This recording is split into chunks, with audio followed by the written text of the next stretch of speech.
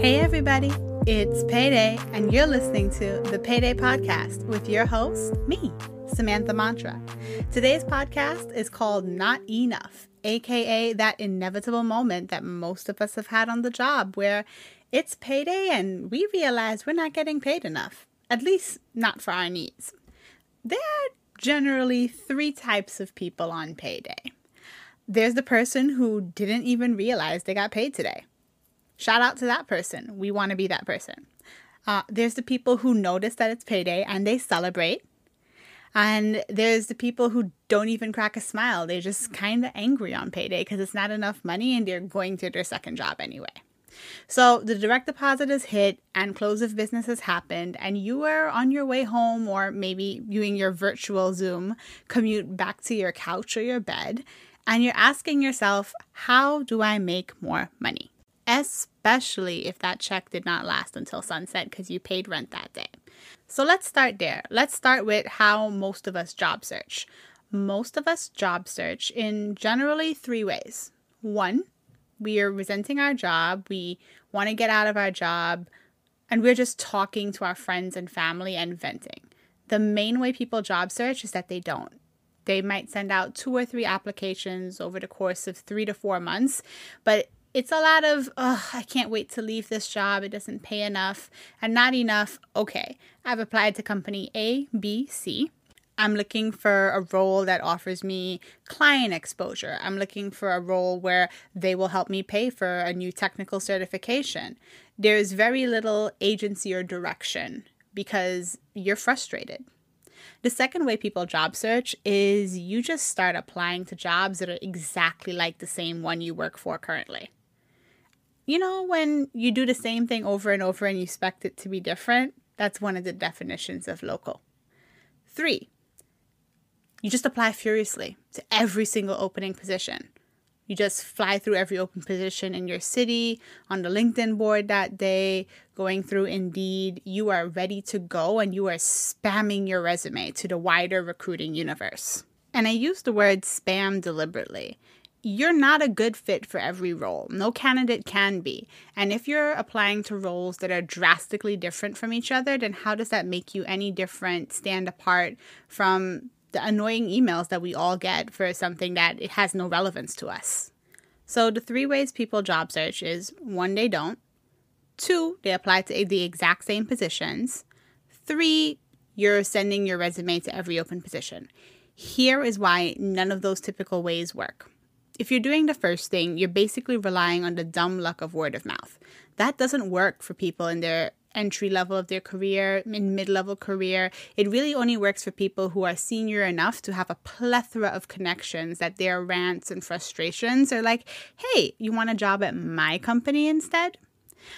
If you're doing the second thing, which is applying to multiple positions that are exactly like your current role, identical positions usually mean identical problems. And there's a good reason why you're applying to a position that seems identical to your current position. It's because this is where your skill set is, this may be where your passion is, or this is just the area where you feel most professionally confident in doing your job. But I want to encourage you, dear listener, to question why you're applying to the exact same role in a different company. Especially if your new identical role is within the same industry that you currently work. Industry pay ranges are usually not that different from each other. So really ask yourself why you're applying to the same job if you're unhappy enough to leave your job outside of the paycheck. 3, that third thing most people do, spamming your resume. Spamming doesn't equal quality. Spam equals delete. So if the 3 most common ways people job search are most likely to fail, what then is the solution? The solution is to always have a job search strategy for yourself. And I have 5 simple rules to creating your personal job search strategy and 5 tactics that I'm going to share with you. So let's start with the simple stuff. Simple rules, quality over quantity. I think a lot of us feel the pressure, especially when we realize that the money isn't cutting it, to just apply to a certain number of jobs per week or per day or per month. The problem with that is you're like, oh, I just need to apply to 2 more jobs and then that's 10 jobs for the week. but those jobs don't necessarily align with what you're interested in or what you're interested in getting paid. So rule number 1, quality over quantity in your applications. Rule number 2, identify the skill sets that make you money.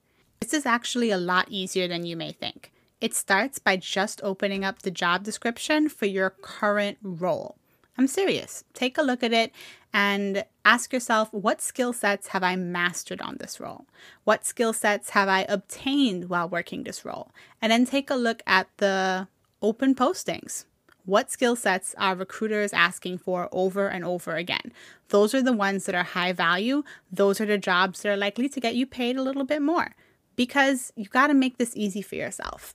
It is one of my firm professional beliefs that we should make life easier wherever possible. Speaking of ways to make your life easier, if you're getting ready to start a podcast and you haven't heard of Anchor, it's the easiest way to get started. It's free. Anchor distributes your podcast for you across multiple platforms, including Spotify and Apple Podcasts.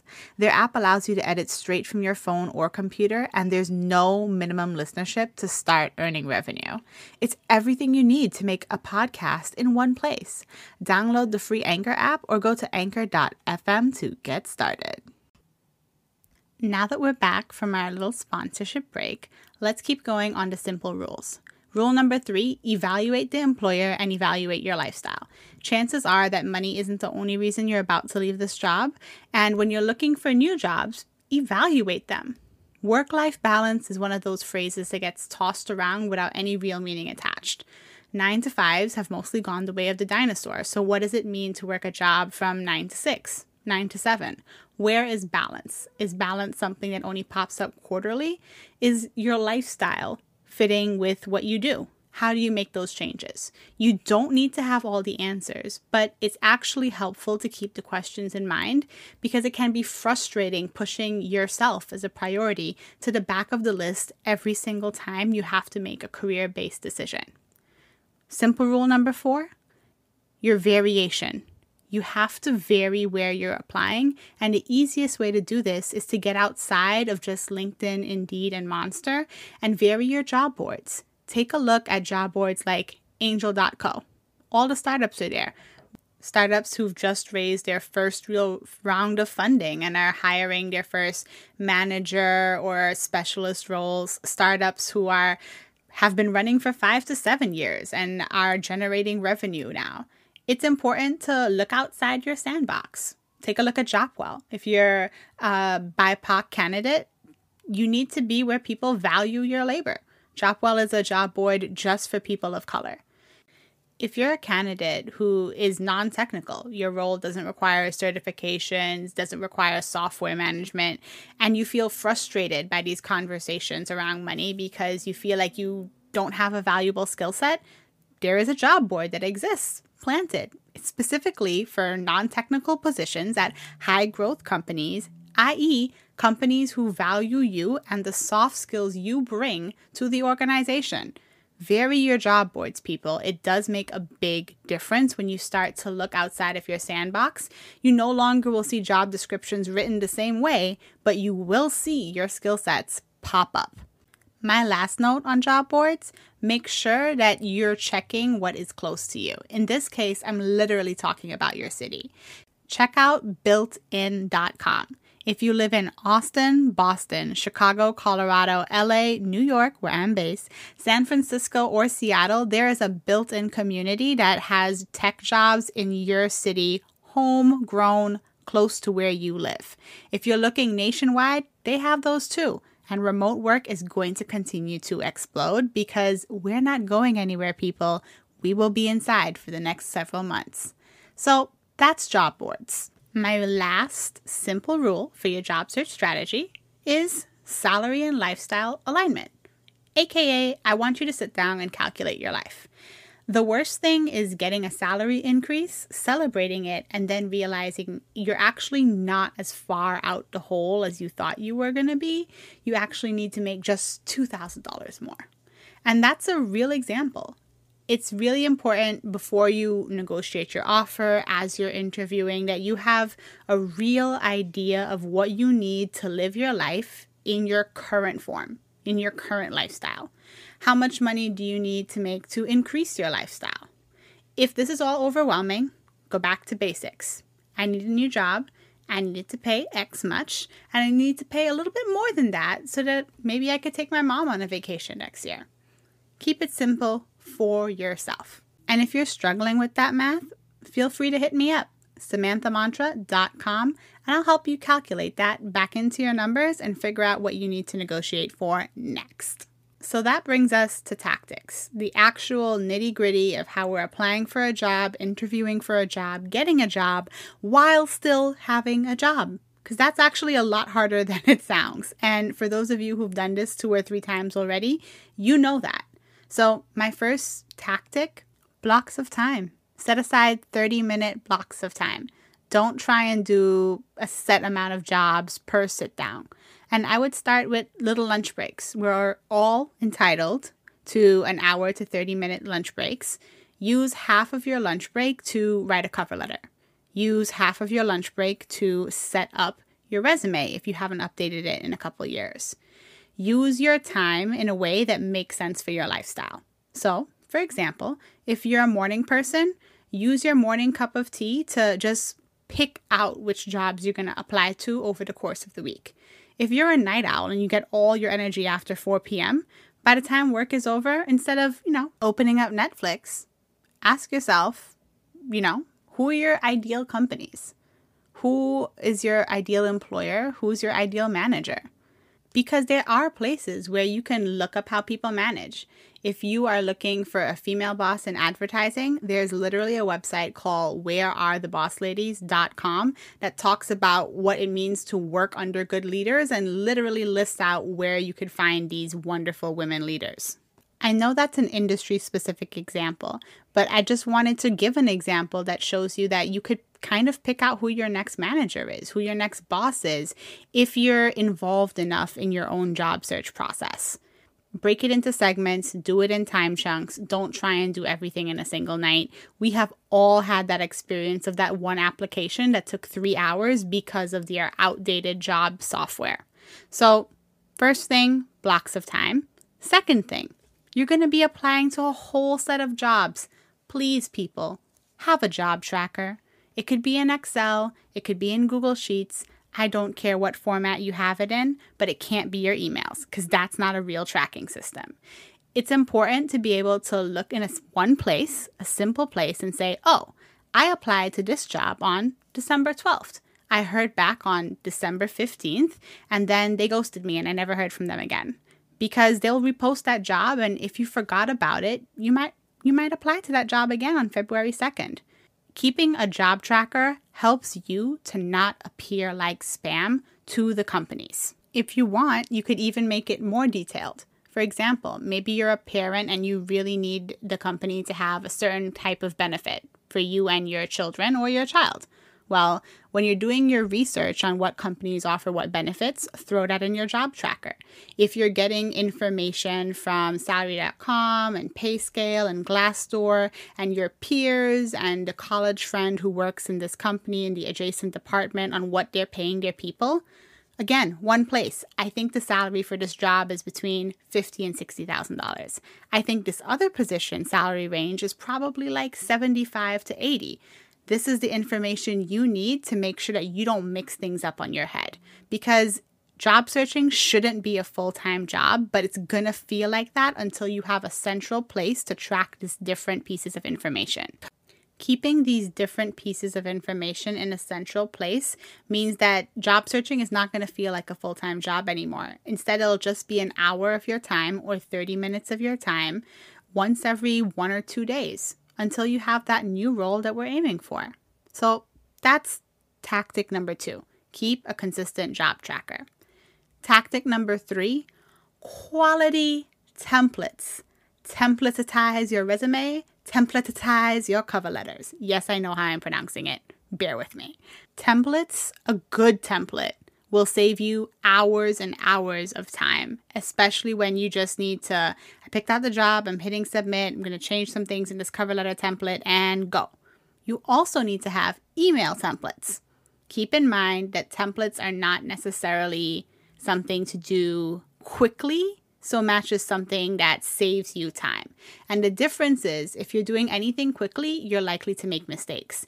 And the last thing you want is to send a template cover letter or a template email to company A's recruiter when you addressed it to company B's recruiter. These type of small missteps or mistakes lose people jobs. And having a beautiful template ready to go means you can make your edits on your lunch break, double check when you get off at night, and just hit send, and now it's done and out of your way. It saves a lot of stress too. I know in the resume world, there's a lot of discussion about customizing your resume for every job, or having a master resume that you copy and then just delete or make edits. In the end, it really doesn't matter how you do it, so much that you have one structure for your resume, and your resume should never be 5 pages long or 3 pages long. And if it's length and editing of your resume that you're really struggling with, make yourself a budget for a resume writer and get that off your plate as well. Again, make your life simple. So that brings me to my next tactic. We're talking about making our life simple. Consistency. It is far better to apply to one job a week if that's all you can manage with your mental space, and have it be a quality job than apply to 20 jobs 1 week and then not apply to another job for the next 2 or 3 months. Consistency. Whatever you're doing, start small so it can consistently happen. Starting big makes it really difficult for you to keep that pace up. So if you've been applying to 20 jobs every 2 weeks for the last 3 to 5 months, that's exhausting, and you're going to start to feel burnt out by your job search. I implore you to make your consistency realistic for your current life. My last tactic number 5, is to talk about reasonable networking. I know my introverts groan when they hear the word networking, but networking doesn't have to mean after-hour lunches. We all are indoors due to a global pandemic, but even before we were indoors, there are tons of virtual events. A small commitment, attend one virtual event a month. That's only 12 a year. These virtual events every month, you learn things, you intersect with new people, you intersect with people who are outside of your industry, but are essentially doing your role. And it's those connections that will help you gain roles 1 year or 2 years into the future, or with a bit of luck, in the next couple of months. Reasonable networking, people. Another great tip for reasonable networking: peer communities that are outside of your employer ERGs, your employer resource groups. We don't really think about this that much in the professional space, but there are whole communities of Asian professionals who work in communications, Black engineers who work together outside of the country on topics that affect them at work and how their identity intersects with how their work is perceived. Find your group outside of your employer. If it's outside of your current employer, you'll feel a lot more free to discuss, dissect, and examine what role you're looking for next. So those are my tactics. These are my rules. Thank you all for listening for a whole 18 minutes to the first episode of the Payday Podcast. I'm so glad you all joined me for this conversation, and I hope it was helpful for you as you create your own job search strategy and navigate yourself into that next higher paying role. This is Samantha Mantra signing off. Take care, y'all, and enjoy the rest of your payday.